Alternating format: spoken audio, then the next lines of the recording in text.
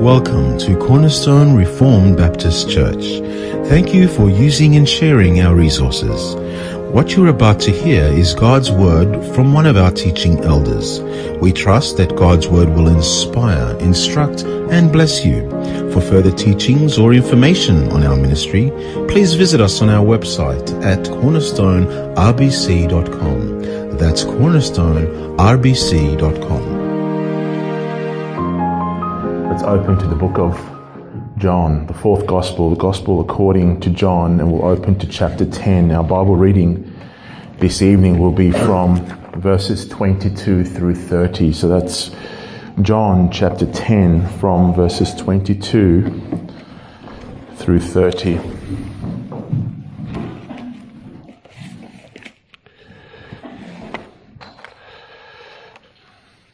Let's read. I'll be reading from the ESV version. John chapter 10 from verse 22. At that time the feast of dedication took place at Jerusalem. It was winter, and Jesus was walking in the temple in the colonnade of Solomon. So the Jews gathered around him and said to him, "How long will you keep us in suspense? If you are the Christ, tell us plainly." Jesus answered them, "I told you, and you do not believe. The works that I do in my Father's name bear witness about me, but you do not believe, because you are not among my sheep. My sheep hear my voice, and I know them, and they follow me. I give them eternal life, and they will never perish, and no one will snatch them out of my hand.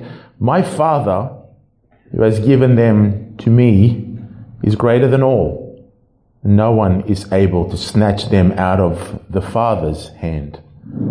I and the Father are one." Amen. This is the Lord's words. The grass withers and the flowers fall, but the word of the Lord, it remains forever. Amen. The last time we were in the Gospel according to John was a few weeks ago, and we were also in this same chapter. But if you remember back then, I said I was going to bring to a completion a section of that chapter from verses 1 through 21, that glorious chapter that is headed in your Bibles, most of our Bibles, as the Good Shepherd, the chapter of the Good Shepherd. There Jesus opens his glorious mouth and articulates truths that are eternal and glorious and gracious and loving and kind.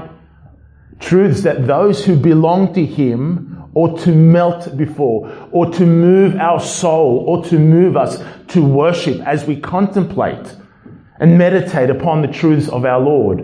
The fact that he is God eternal, the eternal Son, would come into this world with a purpose in mind. And that purpose is that he would lay down his life for his sheep.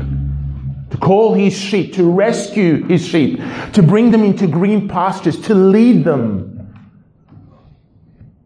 to give them spiritual food.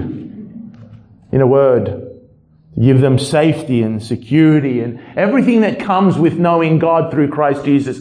But as I said, in a word, to give them life, and life abundantly. Of course, that privilege of life that he bestows, that life that he gives to his sheep, will come at a very high price. It comes at a high price to be entered into the sheepfold of God, but that price is not paid by the sheep, but rather the expense is paid in full by the shepherd himself, the purchase price being his own blood. Last week I spoke to you about analogies and where analogies and types and shadows break down, and there is a point where the analogy of the Good Shepherd breaks down. There's a point where those who are surrounding Christ and listening to his words, listening to him making an analogy or figures of speech where he derives from an understanding of the modern day people about what a shepherd is. There's a point where it breaks down because the good shepherd listening to Christ, he recognizes, yes, indeed, the good shepherd ought to be willing to lay down his life for his sheep. If a predator or a danger comes towards these little furry ones, he ought to be willing to risk life and limb on their behalf. However, if the danger lurks, if the predator comes, the goal is to protect the sheep and protect one's own self also. The goal is to stay in shape and to have some sort of weapon, a staff, a stick, whatever it takes to fend off the enemy, but at the same time protect the sheep and also protect his own life. And that's where the analogy breaks down. And I'd spoken to you about it a few weeks ago. Because not only is the good shepherd spoken of in the verses in John chapter 10 from verses 1 through 19, a shepherd who is willing to lay down his life. No, it is a requirement that this good shepherd lay down his life for his sheep. Because there is no other way that his sheep could be bestowed with the life, that abundant life, the life of knowing God the Father through God the Son. There is no other way apart from him laying down his life as a substitute, vicarious substitute for his sheep. Well, that's why he came, to lay down his life and then to take it up again. Death does not have the final say. He's the resurrected Saviour, and he is alive and well, leading his sheep every single moment of every single day. The last time we were here, we considered the response of the Jews from verses 19 through 21. And as always, when Jesus speaks, there's division amongst the people. It's incredible to see that his gracious words were dripping with grace. Very straightforward, very clear, yet very few take to heart. Very few end up believing in the Lord.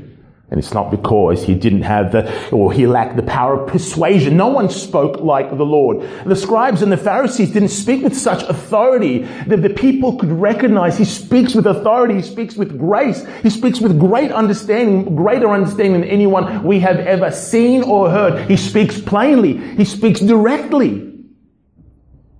But it's not a matter of the words simply that came out of his mouth for why people don't believe. But rather, from verse 22 onwards, it gives us the real, ultimate reason why most stay in darkness, why most reject the Good Shepherd, why most say no to the only light of the world. And it has nothing to do with the temporal, but rather all to do with the eternal decree of God before the foundation of the world.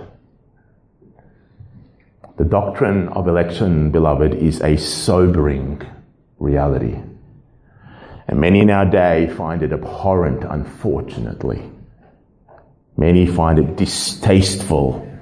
But let me tell you this, irrespective of man's disposition towards what is written in Scripture, towards the Word of God, irrespective of man's disposition, truth is truth. And it's truth because it's rooted in the one who is true. There is no truth apart from God. And if God has opened his mouth and revealed to his people through inerrant Scripture, then it is truth. And we stand upon that truth. It's objective because it's found in God. Although many hear the gracious words of our Lord, only some will come to recognize his voice and believe. And those who recognize his voice do so not because of the persuasive teaching, but rather because they were chosen before the foundation of the world. Before life began for the sheep in the womb, some were decreed to share the life in Christ, whilst others were not. By God's grace, we'll spend the next 2 Lord's Days in the verses that are before us, from verses 22 through 30. We'll unpack those verses at least the next 2 Lord's Days.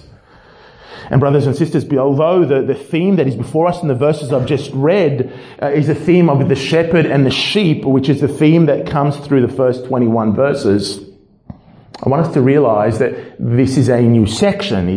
It opens up a new section from verses 22 and moving forward, because the Apostle John gives us a timestamp. He actually does that quite a few times throughout the Gospel according to John. And here we have a timestamp to inform us of what is taking place and when it's taking place. He says here, at that time, the Feast of Dedication took place at Jerusalem.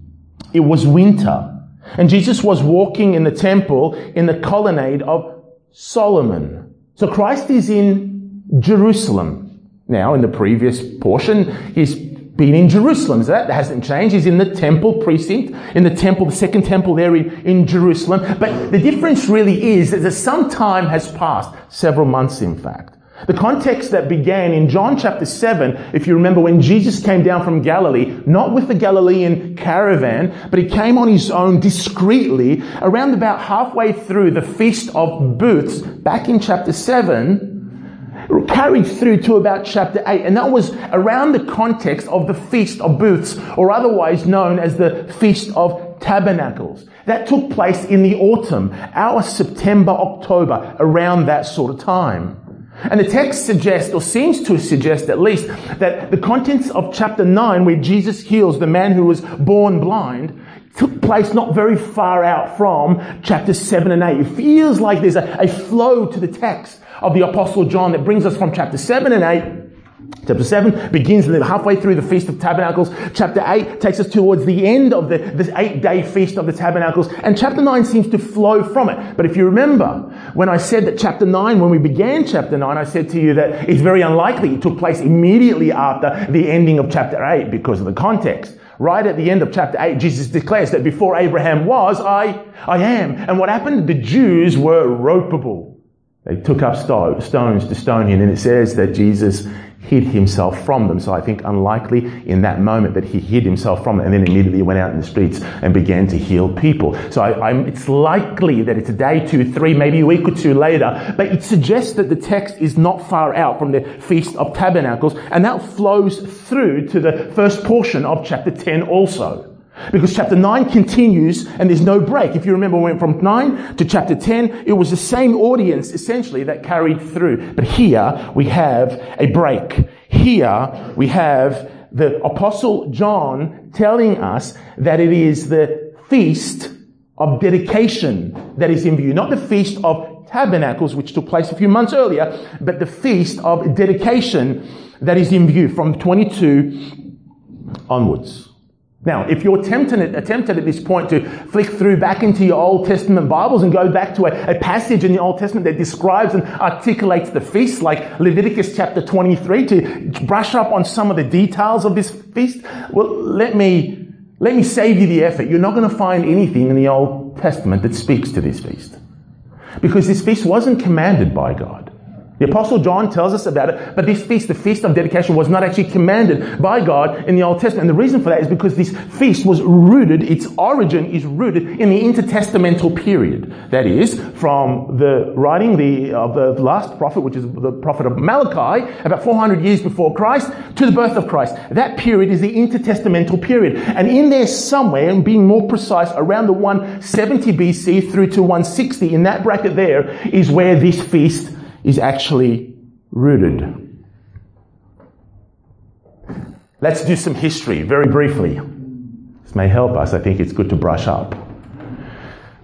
Thus far, we've been working through the book of Joshua. We've worked through, in our corporate readings, we've gone through the first 5 books of the Bible. So we've seen the covenant established. We've seen the promises made to Abraham and Isaac and Jacob. We've seen them grow as a people, and then we've seen God's providence and His provisions upon them. We've seen He's given them the inheritance of the land, and now they've settled in, as our brother said earlier in the text in Joshua chapter 21, that is none of God's promises that have fallen to the ground. All have been fulfilled. God has fulfilled his promises to these people, Joshua. But after Joshua comes Judges. The people have yet to have a king. In the book of Judges, the Lord sends judges as deliverers for the people of Israel because they rebel against God. They keep rebelling and sinning against God, and God brings the nations to punish these people. And when they cry out, the Lord sends them a deliverer, a judge, to rescue the people. And the book of Judges spans for about 400 odd years. And then the people of Israel cry out for a king. We want to be like our neighbors. We want to be like the pagan neighbors. We want a king to lead us into battle like the neighbors' kings lead them into battle. And of course, Samuel takes offense, but God says, don't take offense. They're not rejecting you. They're rejecting me. Yahweh is their king. And that's a rejection of Yahweh. But you know what? The Lord had already spoken to Moses on the other side of the Jordan. He said, when you enter the land, the people are going to call for a king. Give them a king. Give them a king. And so Samuel gives them a king. And the Lord said, before you do, warn them about what the king will do. He warns them. The people say, we don't care about the warnings. Just give us the king. So he gives them a king. Saul, the first king. You remember Saul? He didn't work out that well. Head and shoulders above the rest. The people's choice. People were so happy with Saul, but he wasn't after God's own heart. God then chooses a king after his own heart. King David. And from that point on, we have the Davidic dynasty. That the king will now be through the line of David, son of Judah. The tribe of Judah, I should say. And then what we have is, we have the golden age for the people of Israel. That is, a united kingdom. All the land was united under King David. God gave them peace. And then after King David was his son, Solomon, and there was a united kingdom under Solomon. But then the Lord said, judgment has come. Kingdom is going to be split in two. There's going to be a northern kingdom. There's going to be a southern kingdom. The northern kingdom known as Israel or Ephraim, and there's going to be a southern kingdom known as the region or the kingdom of Judah. But both break covenant with God. Both kingdoms. The northern kingdom first to see judgment. In fact, every king, there's separate kings. The northern kingdom is ruled by a king. The southern kingdom is ruled by a king. But it's the Davidic line is in the southern kingdom, the kingdom of Judah. Not a single king in the north was a righteous king, the Bible says. So come 722 BC, the Lord says, enough's enough, judgment has come, you've broken covenant with me. And he sends in the Assyrians, who are then the empire, the worldwide super empire, to come and to overtake the northern kingdom. And they do. And many die in the northern kingdom. Many are taken out, and many of the pagan nations are brought in. People from the pagan nations to intermix with the people in the north, and they lost their identity as a people and never to be a people again. But then you fast forward a little and you have the southern kingdom doing much of the similar things, rejecting the Lord. And so the Lord sends judgment upon the kingdom of Judah. But he does it not through the Assyrians, but now he does it through the new supernatural super power of the day, the empire, which is the Babylonians, headed by Nebuchadnezzar, then a general who becomes king. He comes in and he takes over. Many die, starting from 605 to 597 and 586 BC. There's 3 different deportations. Nebuchadnezzar comes in, he wreaks havoc upon the people of Judah. And finally, in 586, the temple is completely destroyed. A whole heap of people then taken into exile and taken over into Babylon, as God had promised. But there is a difference. Because to the southern kingdom, the Lord had promised through the prophet Jeremiah that 70 years will pass. And in 70 years' time, the exile, you will come to an end and you will come back to the land. No such promise to the northern kingdom, but there was a promise to the southern kingdom because God made a promise with David.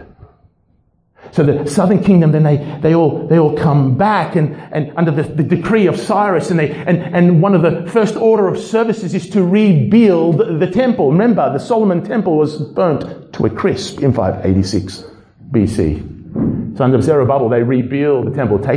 There's some delays, but it gets done eventually. But you know what? Although the people of the southern kingdom did come back, not all of them, only a small portion, maybe 50,000 at first. A lot more had gone out. But although they had come back, they never really had the autonomy that they once enjoyed, because they always had a governance of a pagan nation. There's always a nation that was governing over them. There was periods of time where they had a little bit of autonomy to worship and to enjoy the culture that they had and to do things as they would like. But they had a nation looking over them, whether it was the Medes or the Persians or the Greeks or the time of Christ. When we're speaking here in the New Testament, it was what? What was the kingdom in the time of Christ? It was the Romans. They come in and there was an oppression over them. But more so, the Feast of Dedication speaks to a particular people, to a particular kingdom, and that was the Greek kingdom. You remember Alexander the Great. I think that's a name that's familiar to all our ears. About 330 years before Christ. Great conquering king, this guy. Incredible. A mammoth figure in history. And he conquered most of the known world back then, but he died as a young man. And when he did die, he left a mess behind. He had 4 generals. He had generals who then succeeded him, but they didn't get along.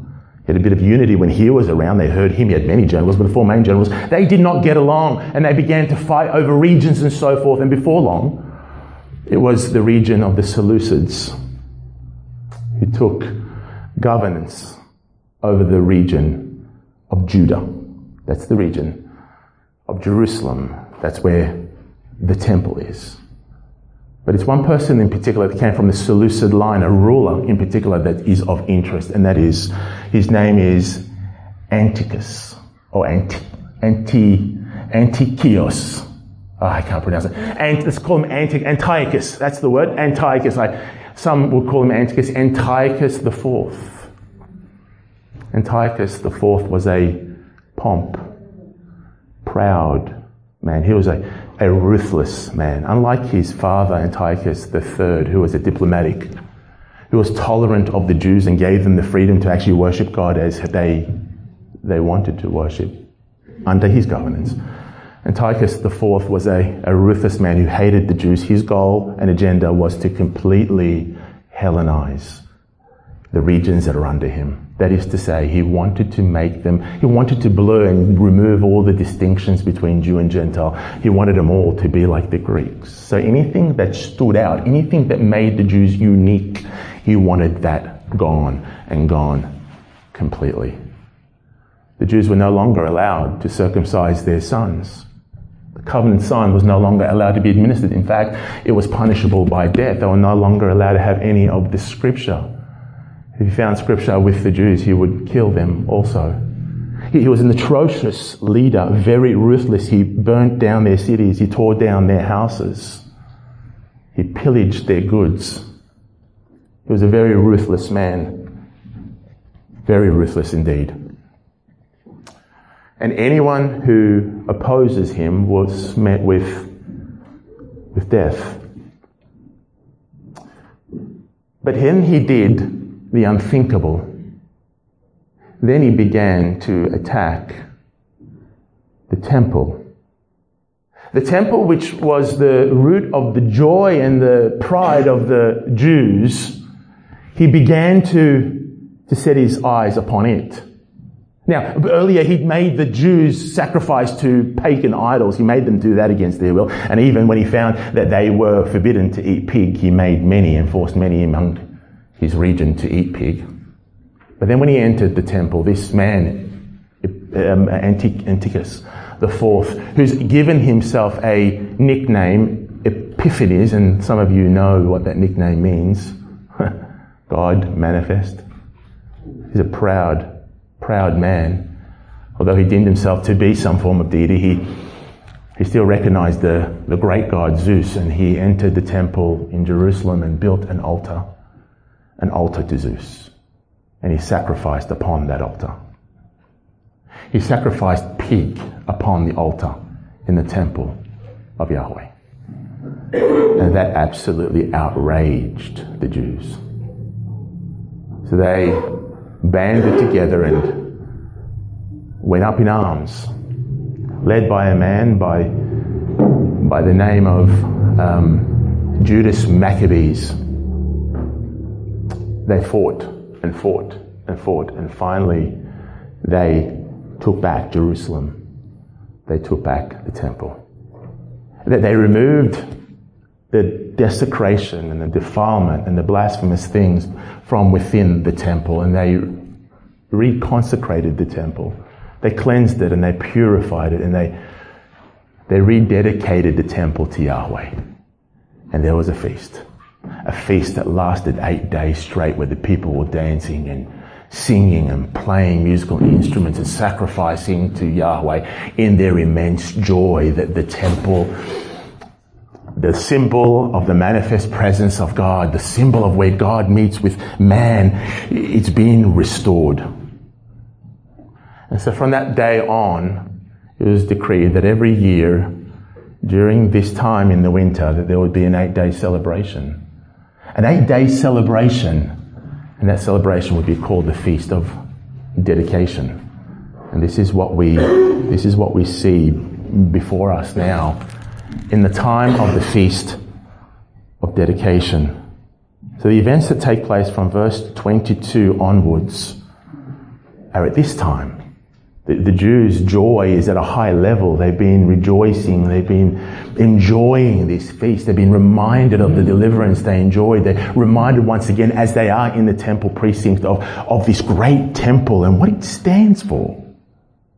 And then you have what goes on between Jesus and the Jews that takes place from verse 22 onwards. And then we're told in verse 24, so the Jews gathered around him and said to him, How long? How long will you keep us in suspense? If you are the Christ, tell us plainly. Seems like a pretty fair question at first. If you're the Christ, tell us plainly. Tell us if you are. We're sincerely asking Jesus that you would tell us if you're the Messiah, the long-awaited Messiah, the one that we've been waiting for centuries, finally the anointed one of God. If you are him, Jesus, please tell us if you're the Messiah, if you are the Christ, so that we would follow you. Do you think that was the angle they're taking? Well, it's impossible to know their intentions because we don't know their hearts. But have any of the questions from the religious leaders towards our Lord been sincere so far? What's been their general trend so far from the religious people, the Jews as the Apostle John calls them, in regards to the words that Jesus has spoken thus far? Have they been genuine to know more, to seek truth? Or have they an agenda? Have they already made their mind? Are they trying to trap our Lord? Do they mean him well towards Christ? Is there a possibility that they're going to bend their knee to him and follow after Jesus? Or are they more concerned to eliminate our Lord? What has happened thus far? Have they not picked up stones to stone him already, but unsuccessfully? Why? Because Jesus' time, his hour had not yet come. Is this any different? Have they had a change of heart?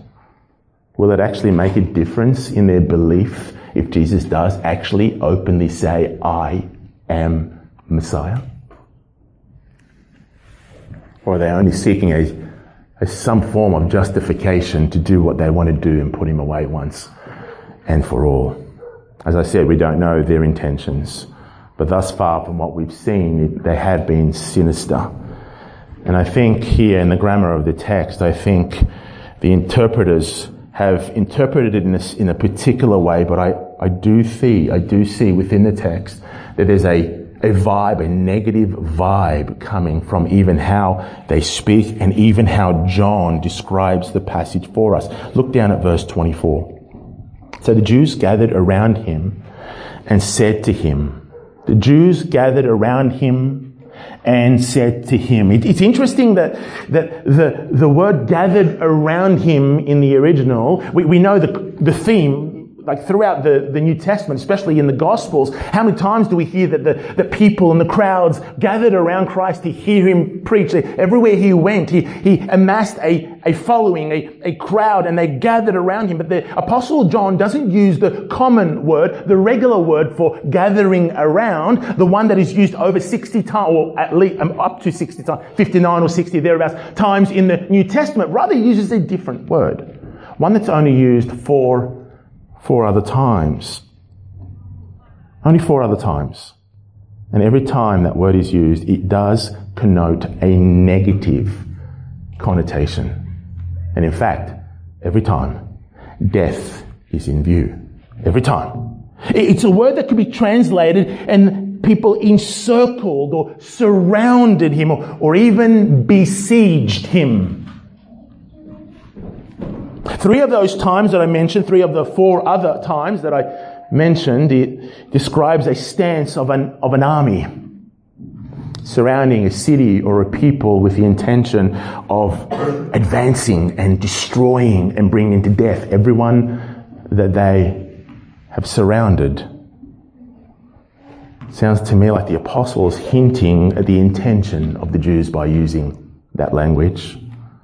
That they've surrounded our Lord not sincerely to ask a legitimate question, give us some more clarity.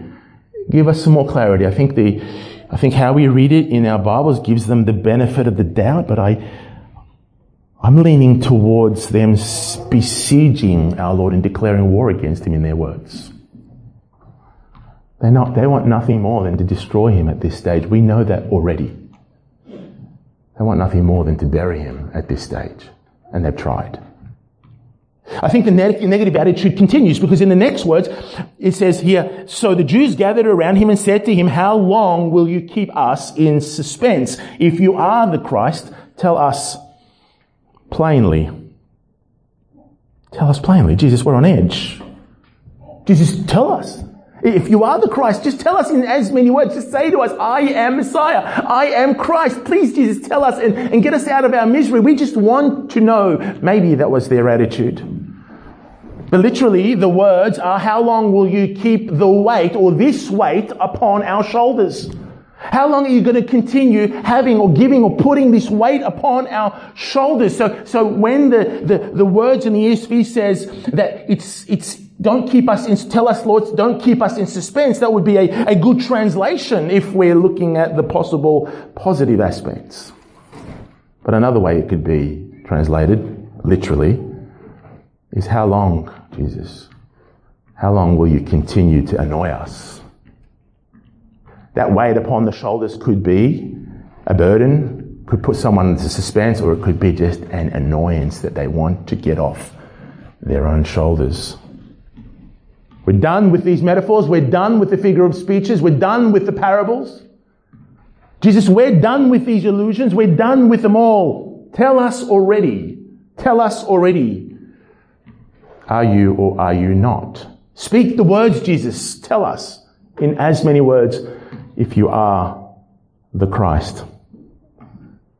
Doesn't sound to me like all they need at this point is just those 3 words, I am Messiah, in order for them to believe. Beloved brothers and sisters, there is some conjecture in what I've just said because there's 2 ways of seeing this, but let me ask you, have they believed in the other words of Christ?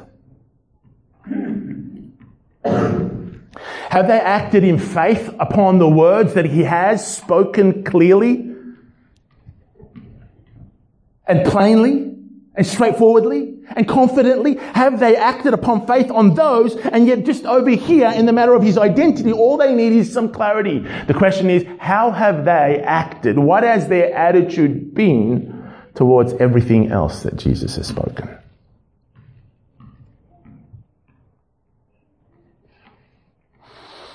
Our Lord has always known. He knows what's inside the heart of man. He knows it's not a matter of what words are used. It's a matter of spiritual blindness, spiritual deafness.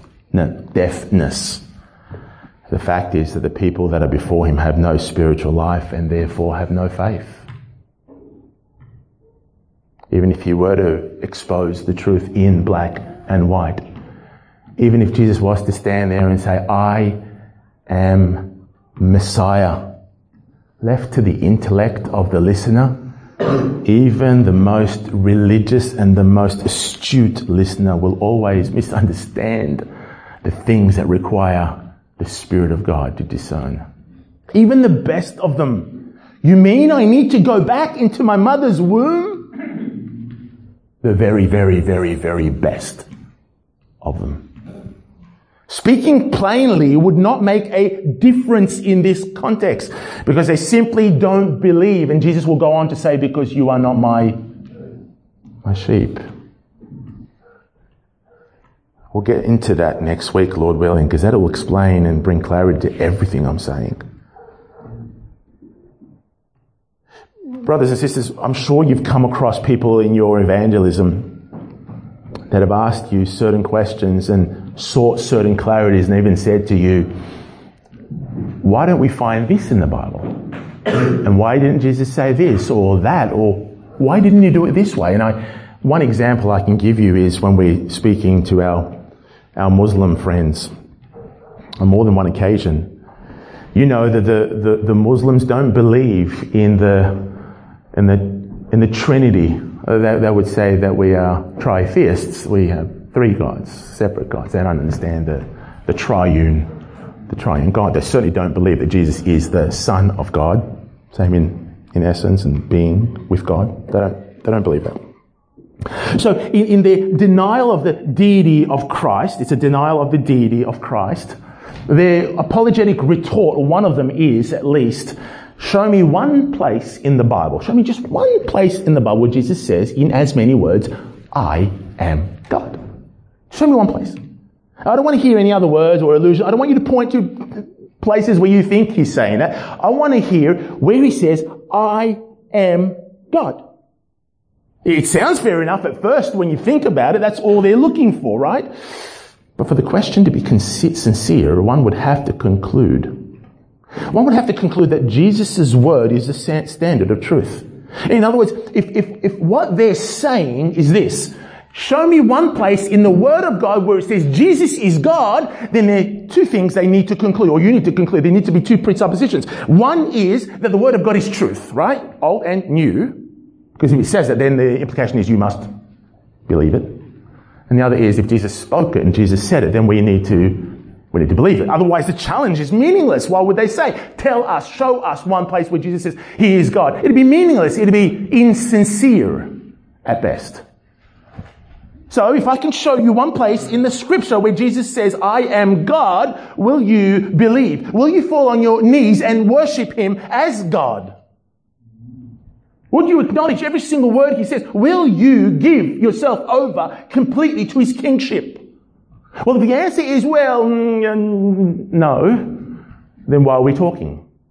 This is not a sincere argument, question. However, some who have read the word know you're not going to come back because I've read it. You're not going to come back where Jesus says, I am God. Yes, I'll take you up on that challenge. Wonderful. So you've taken me up on the challenge in that you acknowledge the word, the scripture is the word of God, and you acknowledge that the words that came out of Jesus' mouth are truth, that he is a proclaimer of truth. Wonderful.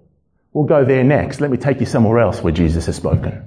Since you are now saying that what Jesus says you will acknowledge and believe, let me take you somewhere else, and let me take you to the passage where Jesus says, I am the way, the truth, and the life. That's pretty plain and straightforward, coming out of the same mouth that you're declaring is true. And it's the same Savior that says, unless you believe that I am he, you will die in your sins. Now will you believe? Now will you trust? Now will you give yourself over in repentance to this Jesus, since you have issued a challenge? We'll go back to Jesus is God. But will you believe his other words? We'll go back to whether Jesus says in plain words, I am Christ, I am Messiah. But what have you done with his other words? What have you done with the proclamation of the words of the Son of God? That's telling, beloved. Because it's easy to put challenges out there. It's easy to say, why didn't God do it this way? Why doesn't he meet my terms? Why doesn't he do things according to my criteria? No, the word of God is sufficient. Every word that's come out of the mouth of the Lord is sufficient. It is clear. It is perspicuous. It is the clarity of the scripture is that God has spoken through his word, and he's made the path of salvation so clear that anyone can see that salvation comes only through his Son, Jesus Christ. Now, whether you believe it or not is another story. But it's true. And he has spoken.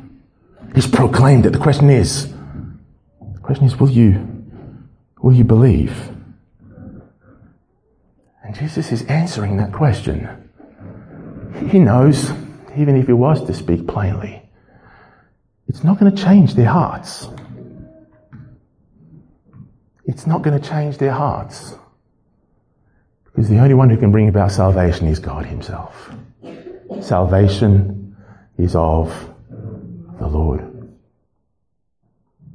No matter how much truths are uttered, if the Holy Spirit doesn't carry those truths and press them into the heart of a man or a woman, there is no salvation.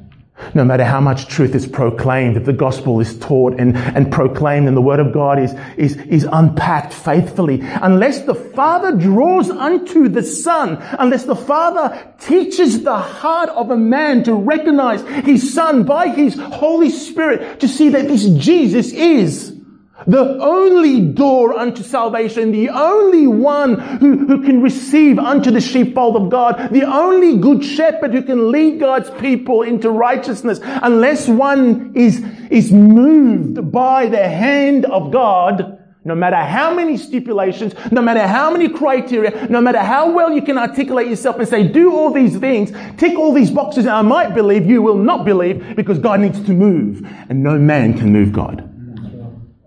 He moves as he pleases, when he pleases. And when it comes down to salvation,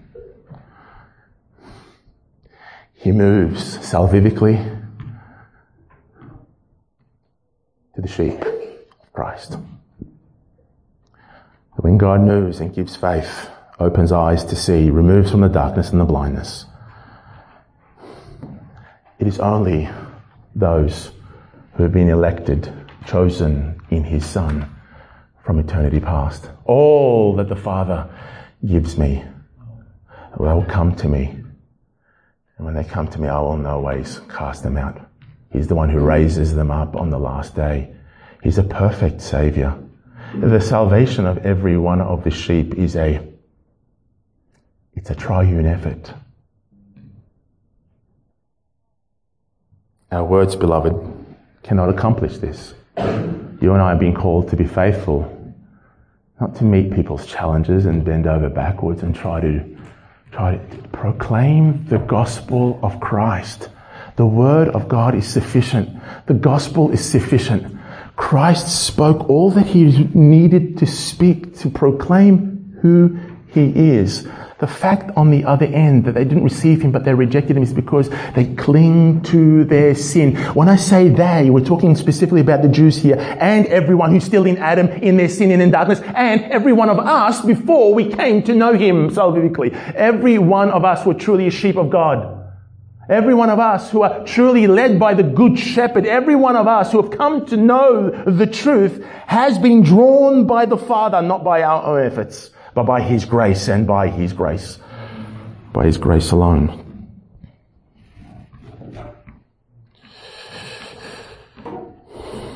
But if the Jews require just a simple identity check, if they just simply want Jesus to confirm his identity, if they're being sincere and they're saying, just tell us if you are the Messiah and we'll believe.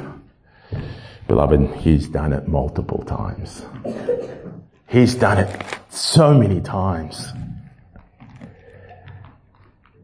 And Jesus says so. I have told you. But you're deaf to hear. He also says, I have shown you, but you are blind to see. Listen to what his answer was. He says, Jesus answered them, this is verse 25, I told you and you do not believe.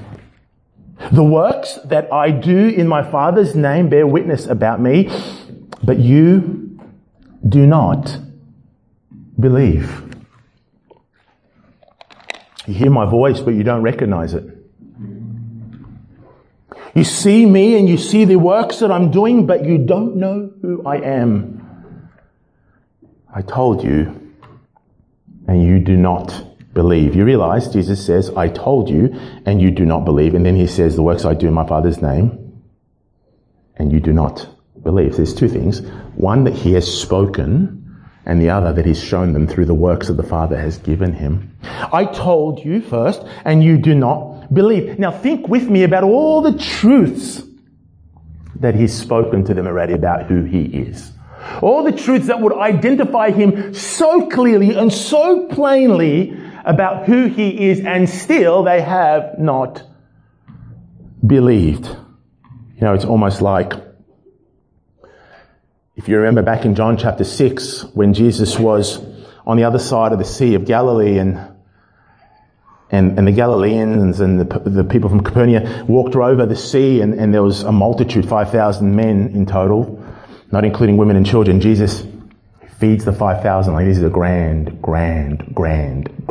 miracle. There was probably 15, 20,000 people who witnessed the glorious sign that Jesus had performed. On the very next day, the crowd had come back over. Jesus wasn't there, so they'd come back over to the western side of the Sea of Galilee, saw him there in the synagogue in Capernaum. And it's interesting what they say to him. Jesus is confronting them because they don't believe. And then they say, "What sign will you give us in order for us to believe?"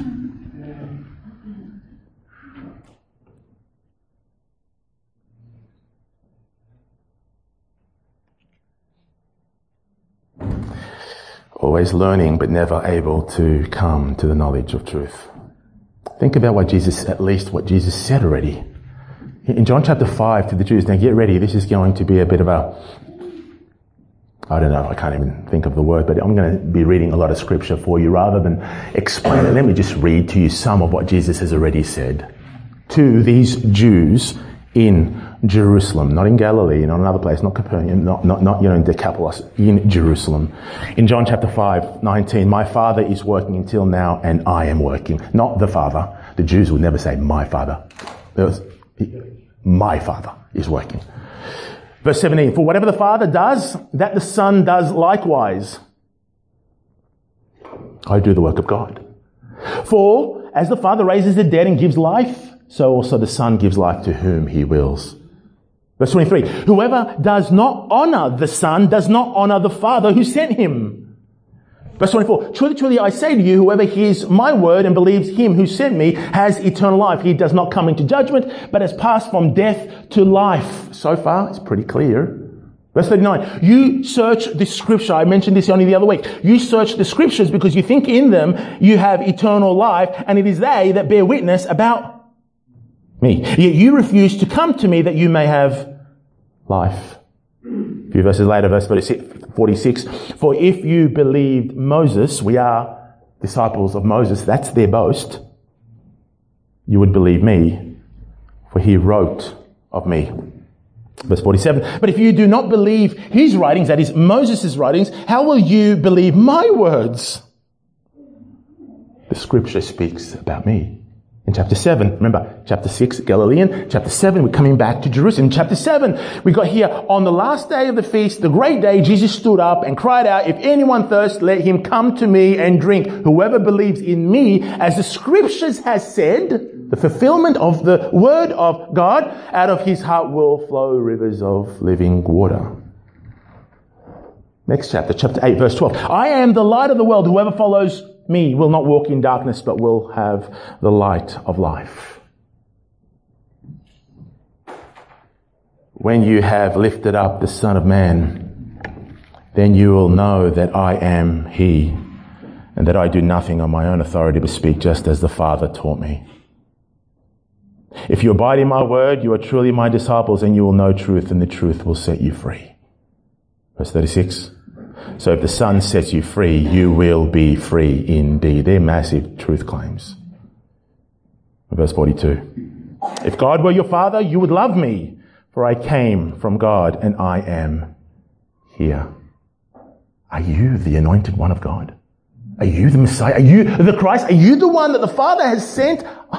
I came from the Father. Here I am. Verse 56 of John chapter 8. "Your father Abraham rejoiced that he would see my day. He saw it and was glad." Abraham's hope was in this Jesus. And finally, verse 56. Finally, in verse 8, in chapter 8. "Truly, truly, I say to you, before Abraham was, I am." And in the discourse of the Good Shepherd here in John chapter 8, how clear does our Lord make it that he is the Good Shepherd, the same Good Shepherd that was prophesied when? Back in the Old Testament. You remember Ezekiel 34 points towards a good shepherd to come, to heal their wounds, to gather the people, to rescue them from the crooked. And then that good shepherd will also be the son of who? The son of David. The son of David. Not clear enough? All that Jesus had spoken, not clear enough. The fact that he fulfilled this scripture, and all the scripture was pointing to this Christ to come, and the fulfillment that is found in Jesus' words were perfectly consistent with the rest of God's words. It's perfectly true. No one could pin a single sin, a single lie on this Jesus. Not a word did he say that was out of place. Not one word. Is that not enough? I've told you, but you do not believe. But then it goes on. I told you, and you do not believe. Then he says, the works that I do in my Father's name bear witness about me. Not only my words and my claims, but also my works. Countless healings they would have witnessed. Think about what we know. Think about the healing of the invalid man of almost 4 decades there at the pool of Bethesda. He's lame. 38 years this man was crippled. And Jesus says, rise. And he rises. And they wanted Jesus' head over it because it was performed on the Sabbath. Let's bring it a little bit closer to home. Chapter 9. You remember in chapter 9 that miracle that took place where Jesus brought sight to the man born blind. His eyes had never seen the light of day. A creation of sight. Who can do this? Who can perform these works? Who's able to have the power to perform these absolute wonders and these miracles? Even Nicodemus came to Christ at night. And you remember when Nicodemus came, you remember the first words he spoke to Jesus, what he said? And the reason really why he did come? Rabbi, he says, we know that you are a teacher from God. We know that God has sent you. We know your words. If you're a teacher of God, that means you open your mouth on behalf of God. We know that you are sanctioned by God. You speak on behalf of God. You are sent by God. Nicodemus, how do you know? Then he says, for no one can do these signs that you do unless God is with him. Since no one can do the signs unless God is with him, then God is sanctioning what this Jesus is doing. And when Jesus opened his mouth, he made many claims, he taught many things. And now he's looking at the audience and saying, do you believe them? Do you believe what I taught? No. Do you believe that the works I did was in the Father's name? Do you believe at least those who go on to say that a little bit later in chapter 10? No. His words and his works testify to who he is. He's the Messiah. There's something bigger going on here. Something spiritual going on. Beloved, the works of Christ did point. I said it earlier. I said it many times before. And I'll say it again. The miracles themselves do not in any way bring forth or elicit faith. They don't. They're meant to stop people in their tracks and say, hold on one moment. No one can do that unless God is with him. Nicodemus had the right idea. No one can perform these miracles. No one can produce sight. No one can. Were the miracles not big enough? Was the invalid of 38 years not strong enough?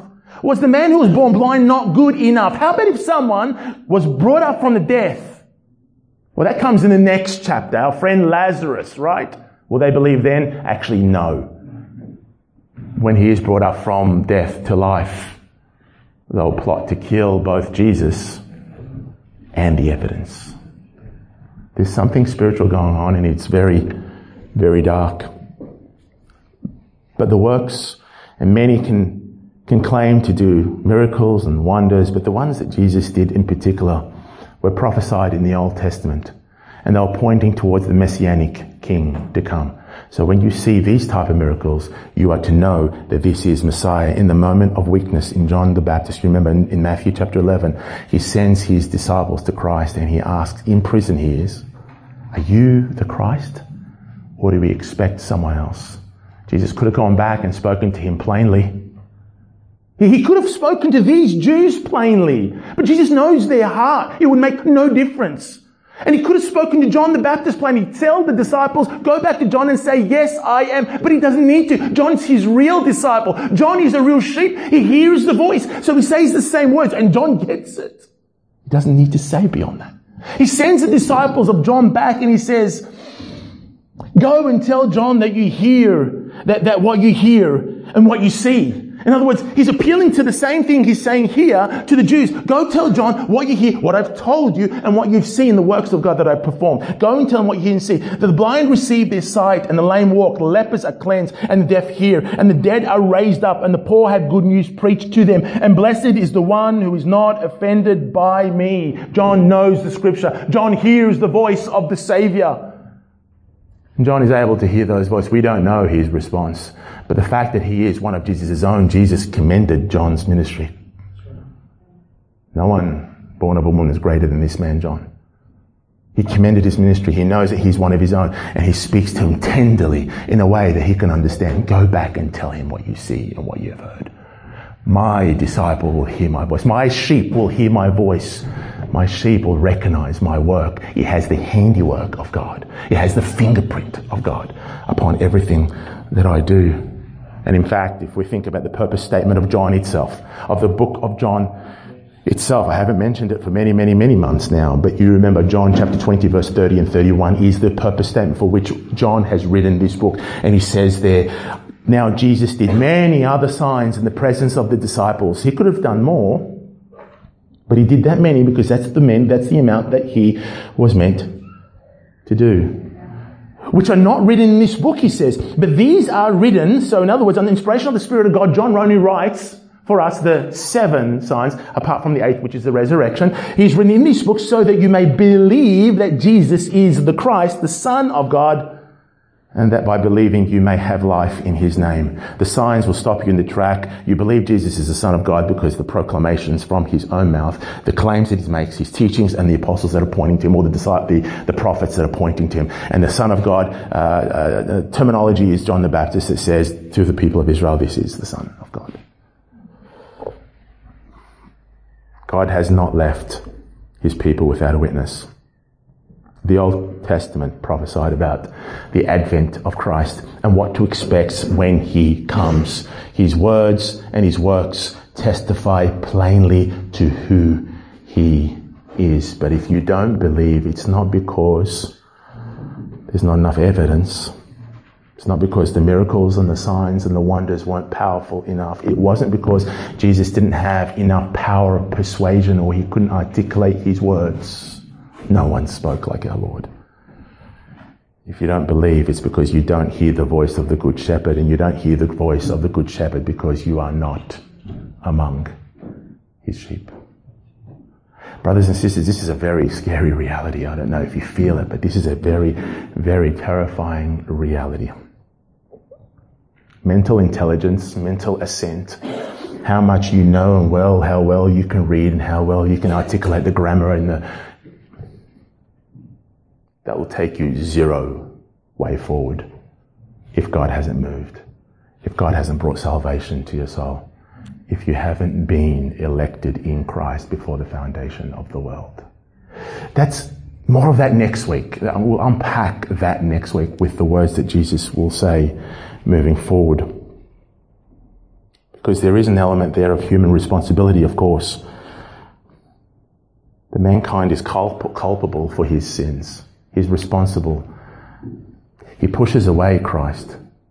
He hates the light, loves the darkness because he loves his sin, because his works are evil. There's a responsibility given to mankind. And on the day of judgment, the judgment will be final and it will be fair. But you have to also acknowledge the decree of God in salvation.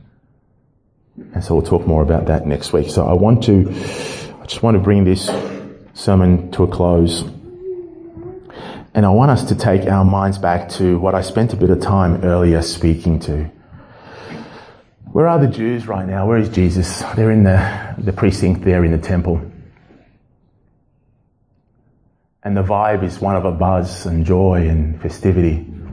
There's been eating, there's been drinking, there's been dancing, there's been harps and playing, there's been sacrifice. There's been a lot. 8 days of just bliss and celebration. Why? Well, because the temple was rededicated to Yahweh. It was desecrated, it was defiled. But God gave us deliverance, and here we are, it's back among us. And that celebration in the temple is for that reason. Now, the reason why I took you back in that short history of the people of Israel is because I want you to know that these people are the physical sons and daughters of Abraham. That history that I went through fairly quickly is their history. They were prized to that. They had the scripture, and it was read to them maybe daily. And they heard it. They learnt it. And they tried to act according to what they thought scripture was telling them to do. And yet you have this festival and all this seemingly joy and celebration going on, and yet it could be one of the darkest places on the planet because the light of the world is nowhere to be seen in their hearts. How could someone be so religious? How can a group be so religious and practice meticulously the things that they think are according to the will of God, yet not have life? It's because they're devoid of the substance of life. They're devoid of the one who is the light of life. They're devoid of Jesus Christ. They don't know Him. This temple is so grand and glorious. It's the temple. It's the second temple, but it was enhanced by King Herod, so it's much bigger than what was built under Zerubbabel. And it's a glorious temple, and it does have glory. Burnt in AD 70, but in this time it was a beautiful thing to look at. But beloved, did God establish the bricks and the gold in the temple and the holy place and the holy of holy in the courtyard? Were they simply so that they would marvel at the architecture, or was there something bigger that He was trying to communicate? The temple is where God meets with man, the eternal God who's unapproachable, who lives in unapproachable light, the one who's holy, holy, holy, the one who you and I and every human being should perish before we even come into His presence. That it pleased God to actually make Himself known, to presence Himself and to manifest His glory before His people. Not as an end in itself, but in order to point towards. Remember last week I said that the Old Covenant, the Old Testament speaks prophetically, and Jesus gives us that hermeneutic, that when we read the Old Covenant, it speaks to Him. You search the Scripture because in them you think there is eternal life. They speak of me, Jesus says to the Jews. Here we have a whole group of people who are all giddy about this huge structure that was saved. And yet the one who says, tear down the temple in 3 days, I'll rebuild it, stands before them, and they have no regard for Him. It's not as it seems, beloved. It's not as it seems. That joy and celebration, truly in their heart is darkness. Because one day they will stand before the Lord, the one who's given all to execute all judgment, none other than the Son of God, Jesus Christ Himself. And when they stand before Him, it won't be, but you didn't tell us plainly. Actually, in the words of our Lord Himself, let me take you there in John chapter 12. He says in verse 47,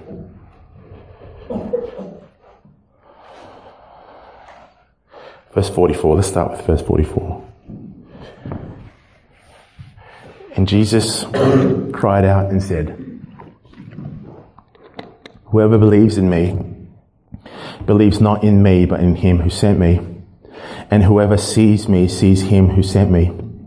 I have come into the world as light, so that whoever believes in me may not remain in darkness. If anyone hears my words and does not keep them, I do not judge him, for I did not come to judge the world, but to save the world. Now hear this. The one who rejects me and does not receive my what? My words as a judge. Who's the judge? The word that I have spoken will judge him on the last day. The word that I have not spoken, the word that I have spoken.